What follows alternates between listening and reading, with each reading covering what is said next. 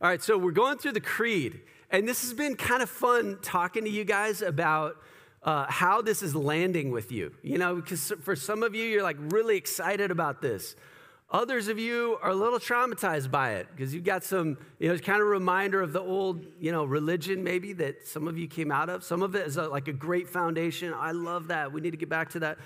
It was hilarious in the foyer last week. One guy, he was telling me, he goes, man, I haven't quoted the Creed since I was an unbeliever, which is hilarious, right? Because the irony of saying, I believe in God the Father, it's like, You're basically affirming all the things you don't believe, right? By just standing up and mumbling the words. And it's hilarious. It's like we were talking about things you used to do when you're an unbeliever, drugs, sex, rock and roll. He's like, oh yeah, when I used to do the Creed back in the days before Christ, So that was kind of funny. Others have shared pretty negative associations that they have with the Creed. And one of the questions that comes up is, why not just study the Bible? Like, why would you study a man-made creed? I don't know if I see that in the Bible. It's not like we're studying the Psalms or something, like these inspired words. So why would we do this? Jeff did a great job explaining why last week. He did a whole sermon on it. But let me give you a quick word on this, just to kind of review the why we're doing this. Just a few quick reasons that I was thinking about. Number one is our stewardship here is to preach the word.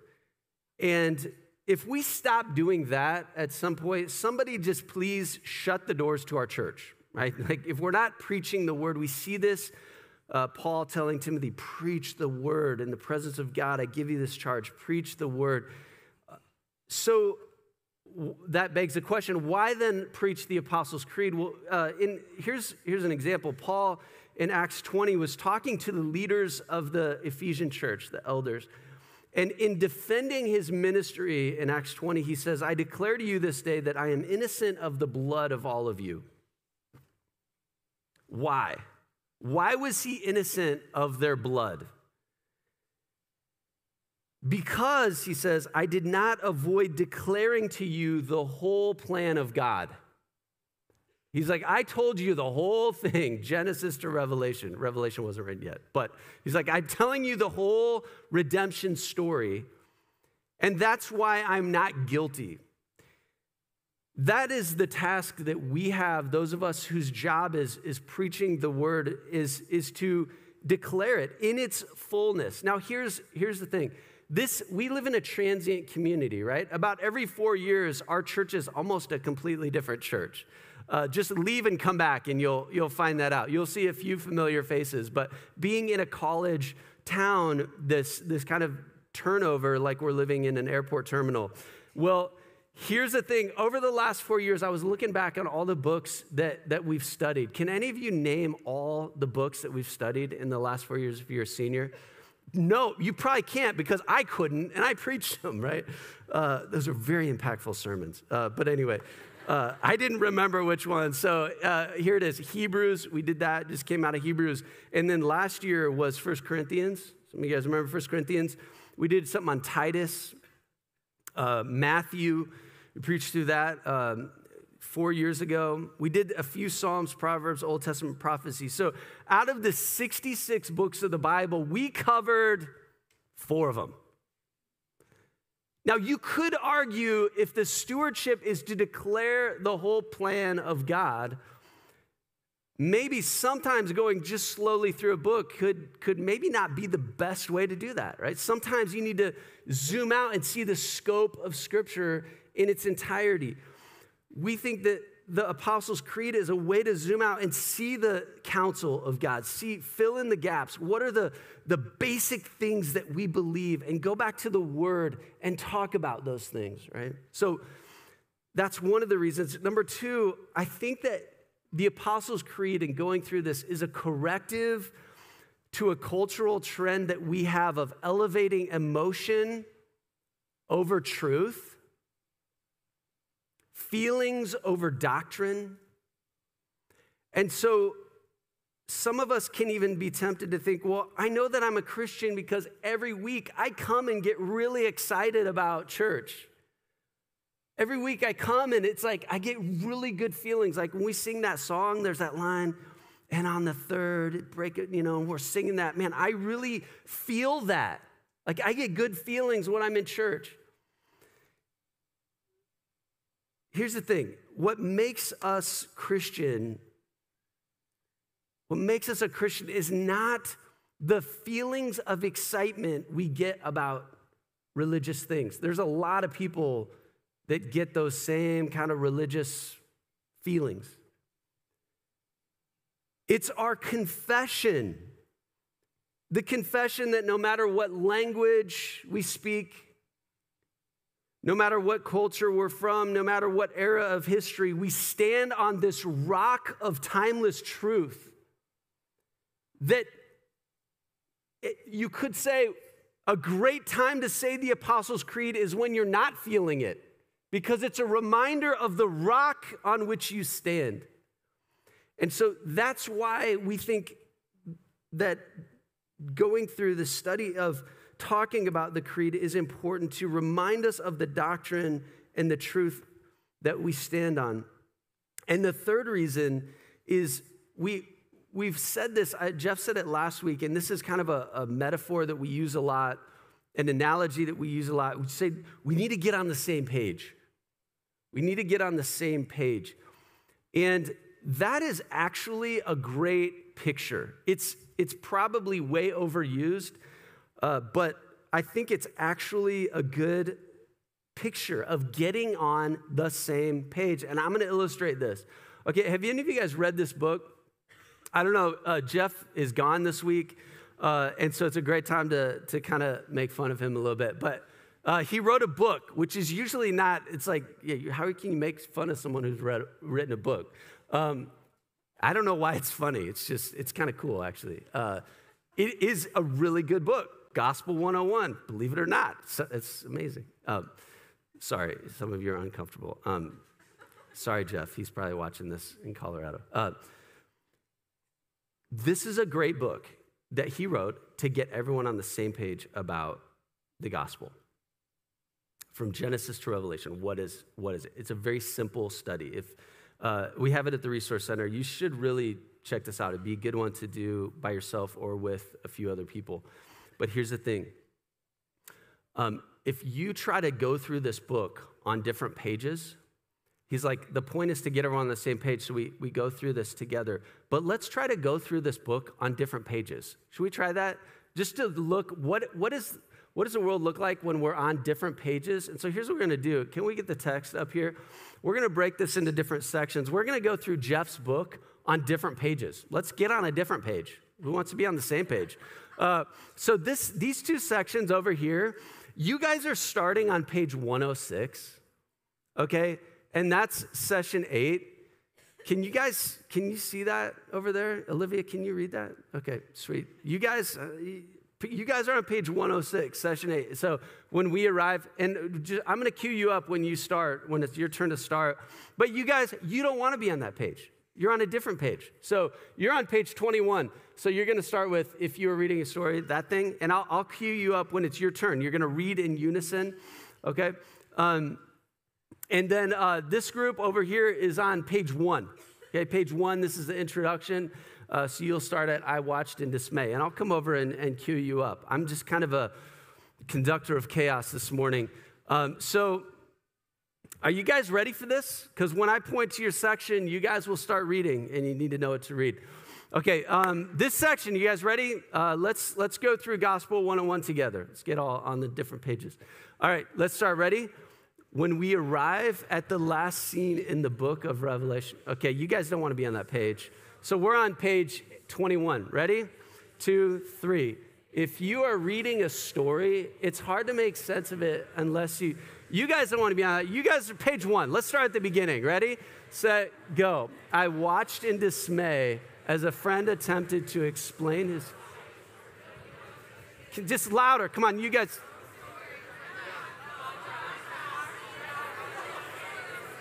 Louder, come on. We don't like that page. You guys, we got to stop. It's okay, we're done.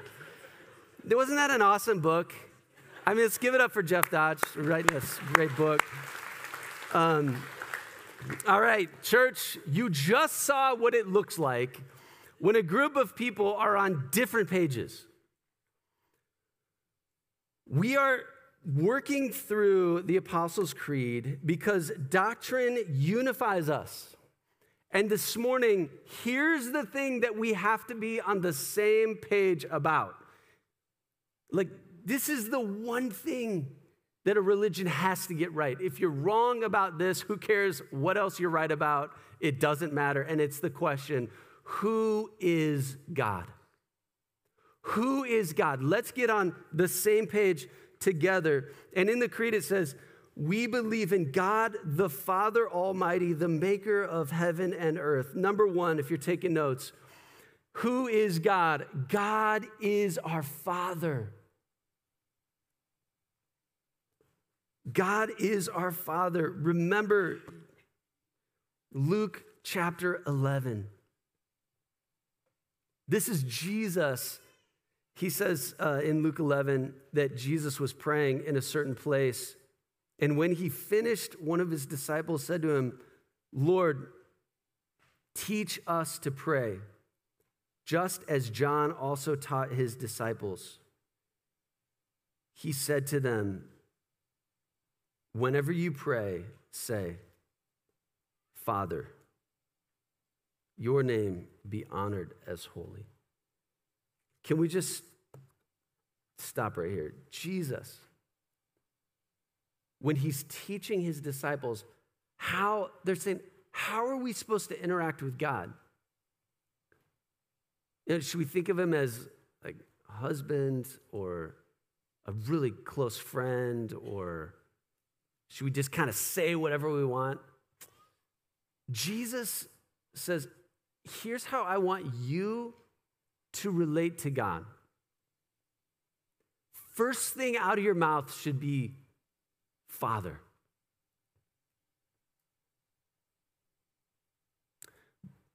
But what does that mean? What is a father? If we go back to one of the first times that in the Bible that it talks about God as a father, it comes in the book of Deuteronomy 1.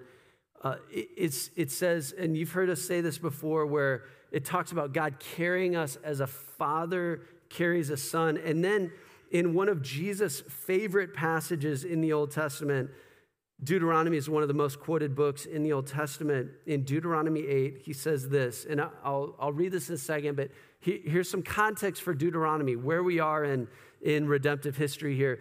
So the Israelites had just come out of slavery in Egypt, and then they spent 40 years in the wilderness, in the desert. This is God giving them the law. He gave them the law, and then Moses is kind of saying some last words before they step into the promised land. And so he's kind of reviewing the last 40 years. And in Deuteronomy 8, 5 through 10, he says this.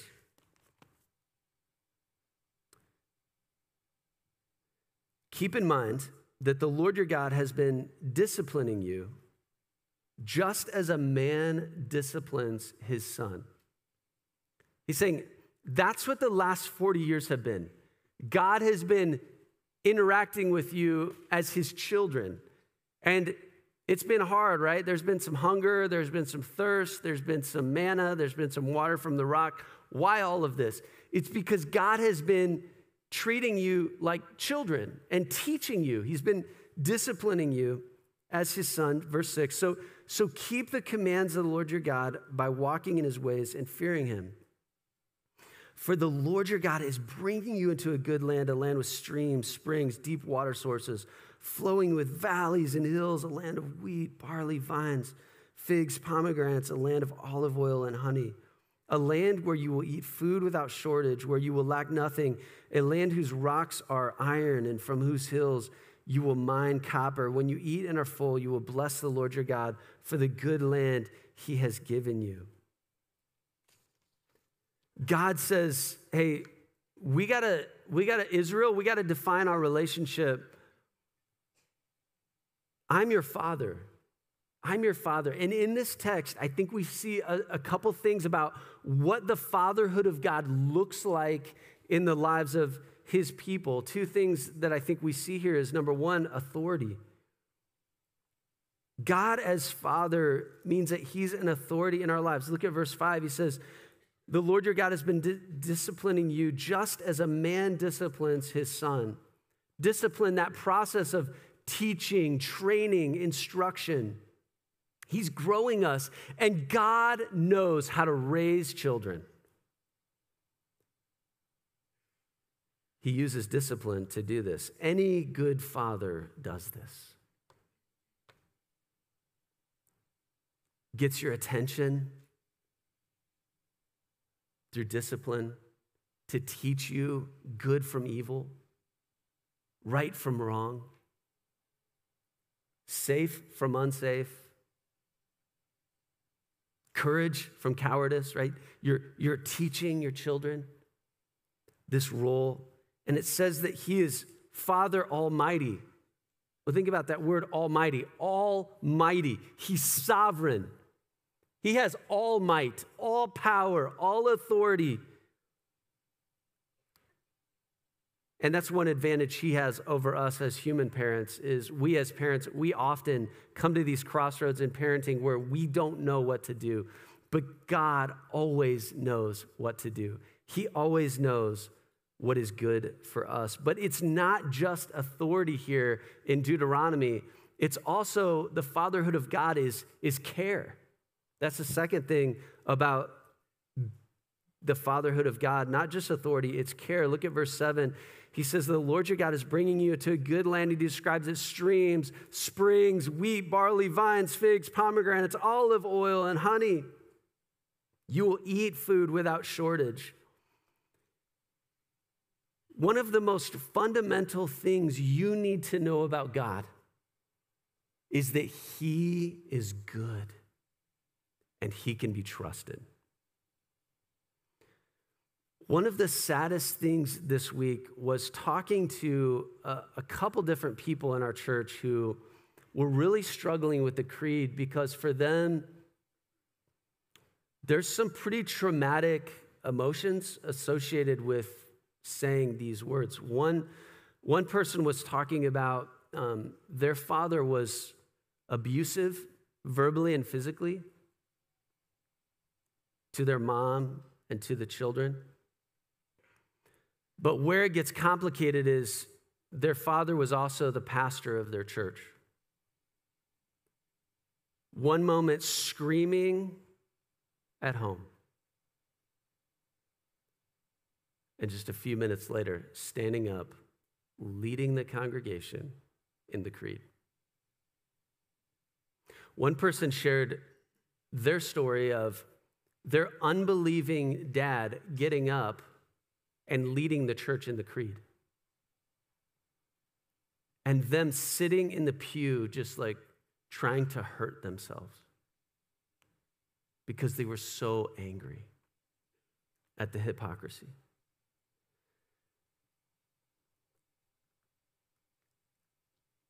Which is so sad because that could not be any further from the truth about God, our Father.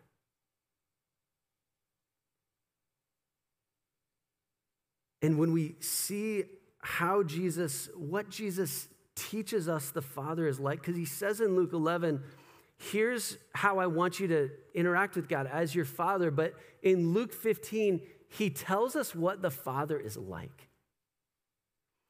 And this is one of the most beautiful descriptions about our Father. It's the famous story of the prodigal son. And the son wastes his whole inheritance, makes a complete mess of his life. And after getting so desperate, he comes home. And here's where we learn about what God is like. What does the Father do? How does the Father respond to the son who just wasted all of his possessions? Here it is in Luke 15, verse 20. I just want to read a segment of this story. So the father got up. So the son gets up, went to his father, but while the son was still a long way off, his father saw him and was filled with compassion. He ran, threw his arms around his neck, and kissed him. The son said to him, "Father, I have sinned against heaven and in your sight. I am no longer worthy to be called your son." But the father told his servants, "Quick, bring out the best robe and put it on him. Put a ring on his finger and sandals on his feet. Then bring the fattened calf and slaughter it. And let's celebrate with a feast. Because this son of mine was dead and is alive again. He was lost and is found." So they began to celebrate. You just squandered everything, like your father's possessions, your inheritance.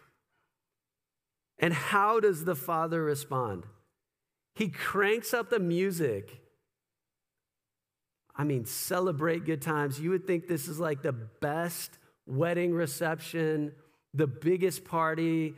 Get the fattened calf, kill it. Let's crank the music. Our son has come home. That is what our Father in heaven is like. That's what we call grace. He is a God of mercy and grace. He's the kind of God that just last night, you could have squandered everything. And this morning you show up and God is like, I brought you here because I want to bring you to the table. I want you to understand how much grace I have for you. God is way more generous than any human father. And this is where the Apostles' Creed gets so practical. I was thinking about this for me. Does my parenting reflect God the Father to my children? I mean, if you want instant guilt for any dad, just ask that question. We'll be running to the table, right? Because we all feel our failure as a dad. We feel it. We get it, right? We know what's at stake. We know that, our spouse, our wife, our kids are looking to us to reflect God, and we see our failure. And we do have this place of authority in the home. How are we using it? Is it passivity? Is it using our authority to be working 24/7? Is it using our authority to control the channels or to be away at the golf course, spending our time and money just like while our kids are just doing their own thing, checked out with our wife? One of my friends is a great example of this, and getting home early to help with kids, to spend time with kids, sitting with a kid, reading to them, helping get food ready, getting kids to their activities, and then discipline, being purposeful to teach our kids. These are the kinds of things that God does for us. So I think one practical thing is for sure for fathers to ask that question, do we reflect the authority, the discipline, and the care of God the Father? Are we quick to give grace? Are we patient? Are we long-suffering? Or are we quick to anger and domineering? That is not what God is like. Does our parenting reflect the care of God? Do you, as a father, have a habit of hugging your children, of speaking to them? We see at the baptism of Jesus, remember what the Father says? This is my son, whom I love. That's one of the times we hear the voices of God, right? Like, what was that sound? Was that thunder? No, it was God speaking, saying, this is my son whom I love. Do your children know from your lips that there is nothing they can do that will make you love them more? Through performance, through grades, through sports, through being amazing. And there's nothing they can do that will make you love them less. You just love them, and there's nothing they can do about it. Do your kids know that? Do you hug them? Do you speak those words over them into their ears? That's what God does for us. He's reminding us constantly, I love you. He's affirming his love. When you think about the role of the Holy Spirit, we'll talk about in a few weeks, is in Romans 8, the Spirit testifies to our spirit that we are children. Like, that's what the Father does, is he reminds us through the Holy Spirit, you are a child, you are loved. Now, at this point, all of us have asked at some point in our lives, why? Why God? If God is so all-powerful and so all-caring, then why was I born with this, fill in the blank, disability? Why was I born into these circumstances? Why was I given this dad, or this husband, or this trauma, or whatever your question might be? Why? I don't know the answer to all those questions. But I have a question for you in those times. And this is for me too. Like, a great thing to do is to ask questions to your questions. Here's a great question to ask when you're in those kind of why rabbit holes. Do I trust that God is good and that he has everything under control? Do I trust God?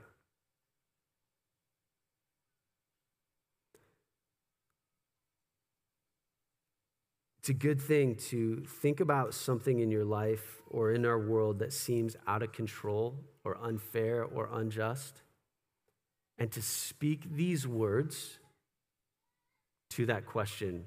Just say, God, I trust you with this. God, I trust you.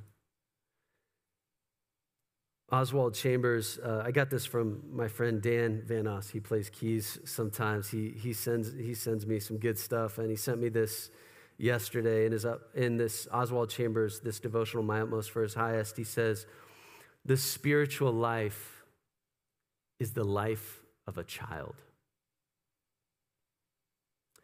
We are not uncertain of God, just uncertain of what he's going to do next. If our certainty is only in our beliefs, in our ideas about the world and how we think the way the world is, we develop a sense of self-righteousness, become overly critical, and are limited by the view that our beliefs are complete and settled. But when we have the right relationship with God, life is full of spontaneous, joyful uncertainty and expectancy. I love how it says that when you're living with God as your Father, there's a sense of joyful uncertainty and expectancy. Like, you're leaning into the future with this knowledge that God is good and he's got this. So when we say the creed, I believe in God, the Father Almighty, that's what we're declaring. Joyful expectancy, because God, he's got this.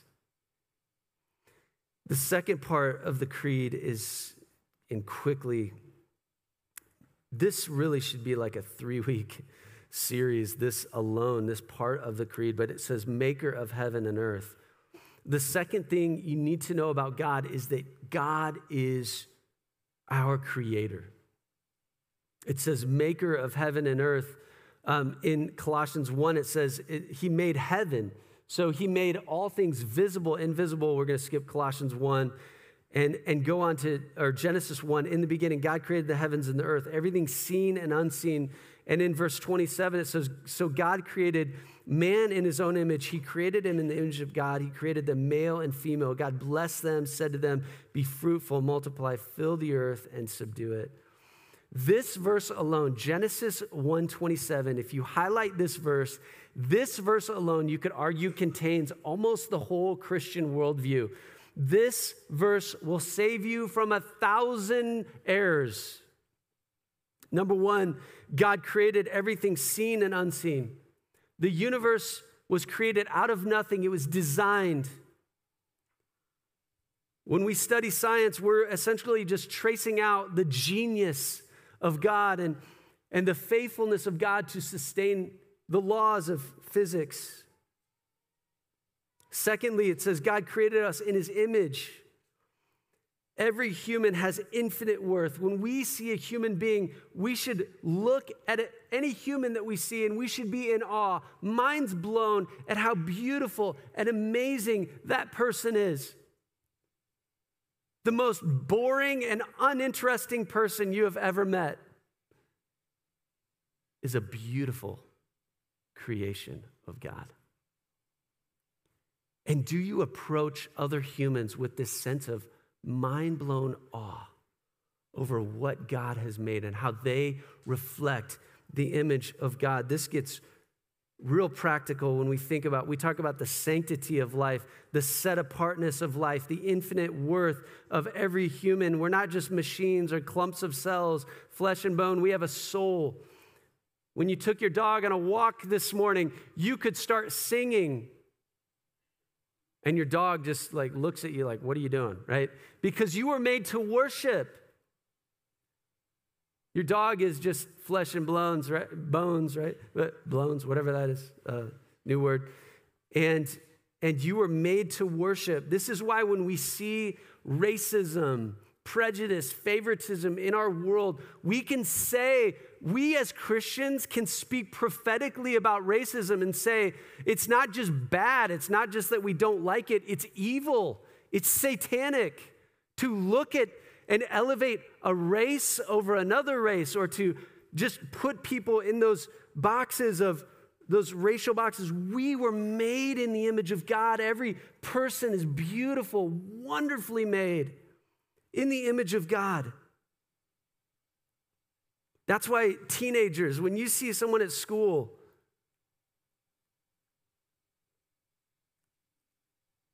other kids are making fun of them,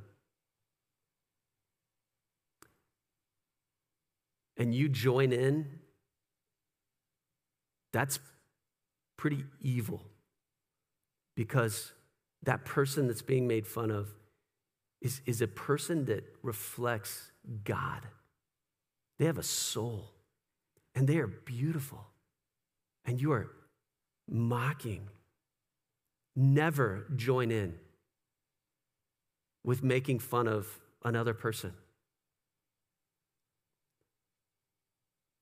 When we see someone that is in need, this just has so many applications of human life. It's so precious, and we as Christians can speak like this because we believe that we were made in the image of God. And then finally, God created us male and female. So reality is fixed, male or female. Just like I can't change gravity, I can never change the fact that I'm a man. And I don't have to prove my manhood. I just am a man. That's how God made me. But at this point, we're not going to preach at all the people out there. We want to look at ourselves and say, maybe this means of us, we need to start exploring, what does God say about manhood and womanhood, and begin to see how God designed us and live into the freedom of how God made us. And last week, Jeff talked about how there's freedom in the fences that God has made for us. And you know, the picture of the kids on the playground, and when the fences were gone, they just clumped to the center because they were so terrified by all the stuff out there. Well, I think what God has done is, as Christians, we are not fenced in from the world. I think that we are not fenced in. I think that we are fenced out. Like, the whole world is ours. God just puts fences around really dangerous things that will hurt us, right? Remember the Garden of Eden, everything, it's good. Just that, hey, that one tree, stay away from that tree, it's fenced off. And it's Adam and Eve like climbing over the tree and just like eating the fruit, right? That's kind of the world we live in. God has made us for freedom to enjoy the goodness of his creation.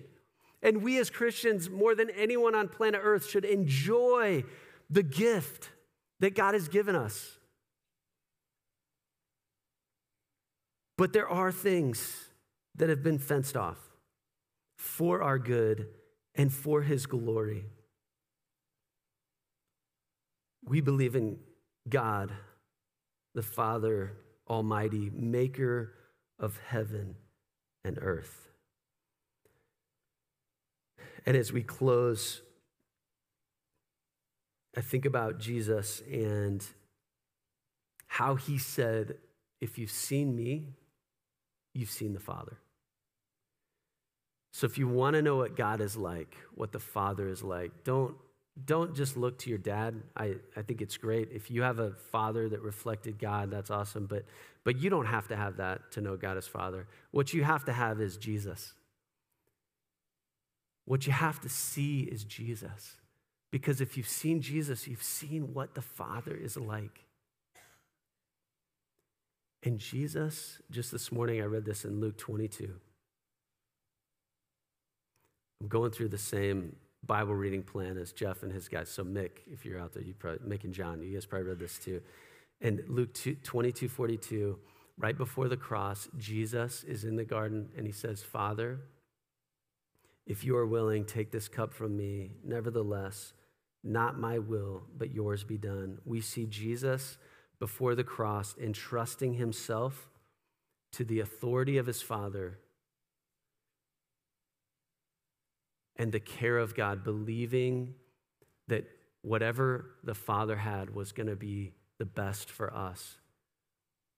And thank the Lord that Jesus believed in the infinite goodness and sovereign control of his Father, because we get to share in communion because of it. What are you going through this morning? What are the questions you have for God?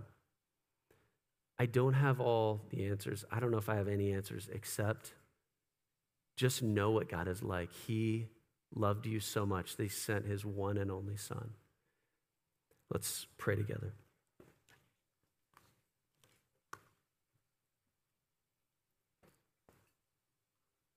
Father in heaven, thank you for your love for us, displayed on the cross.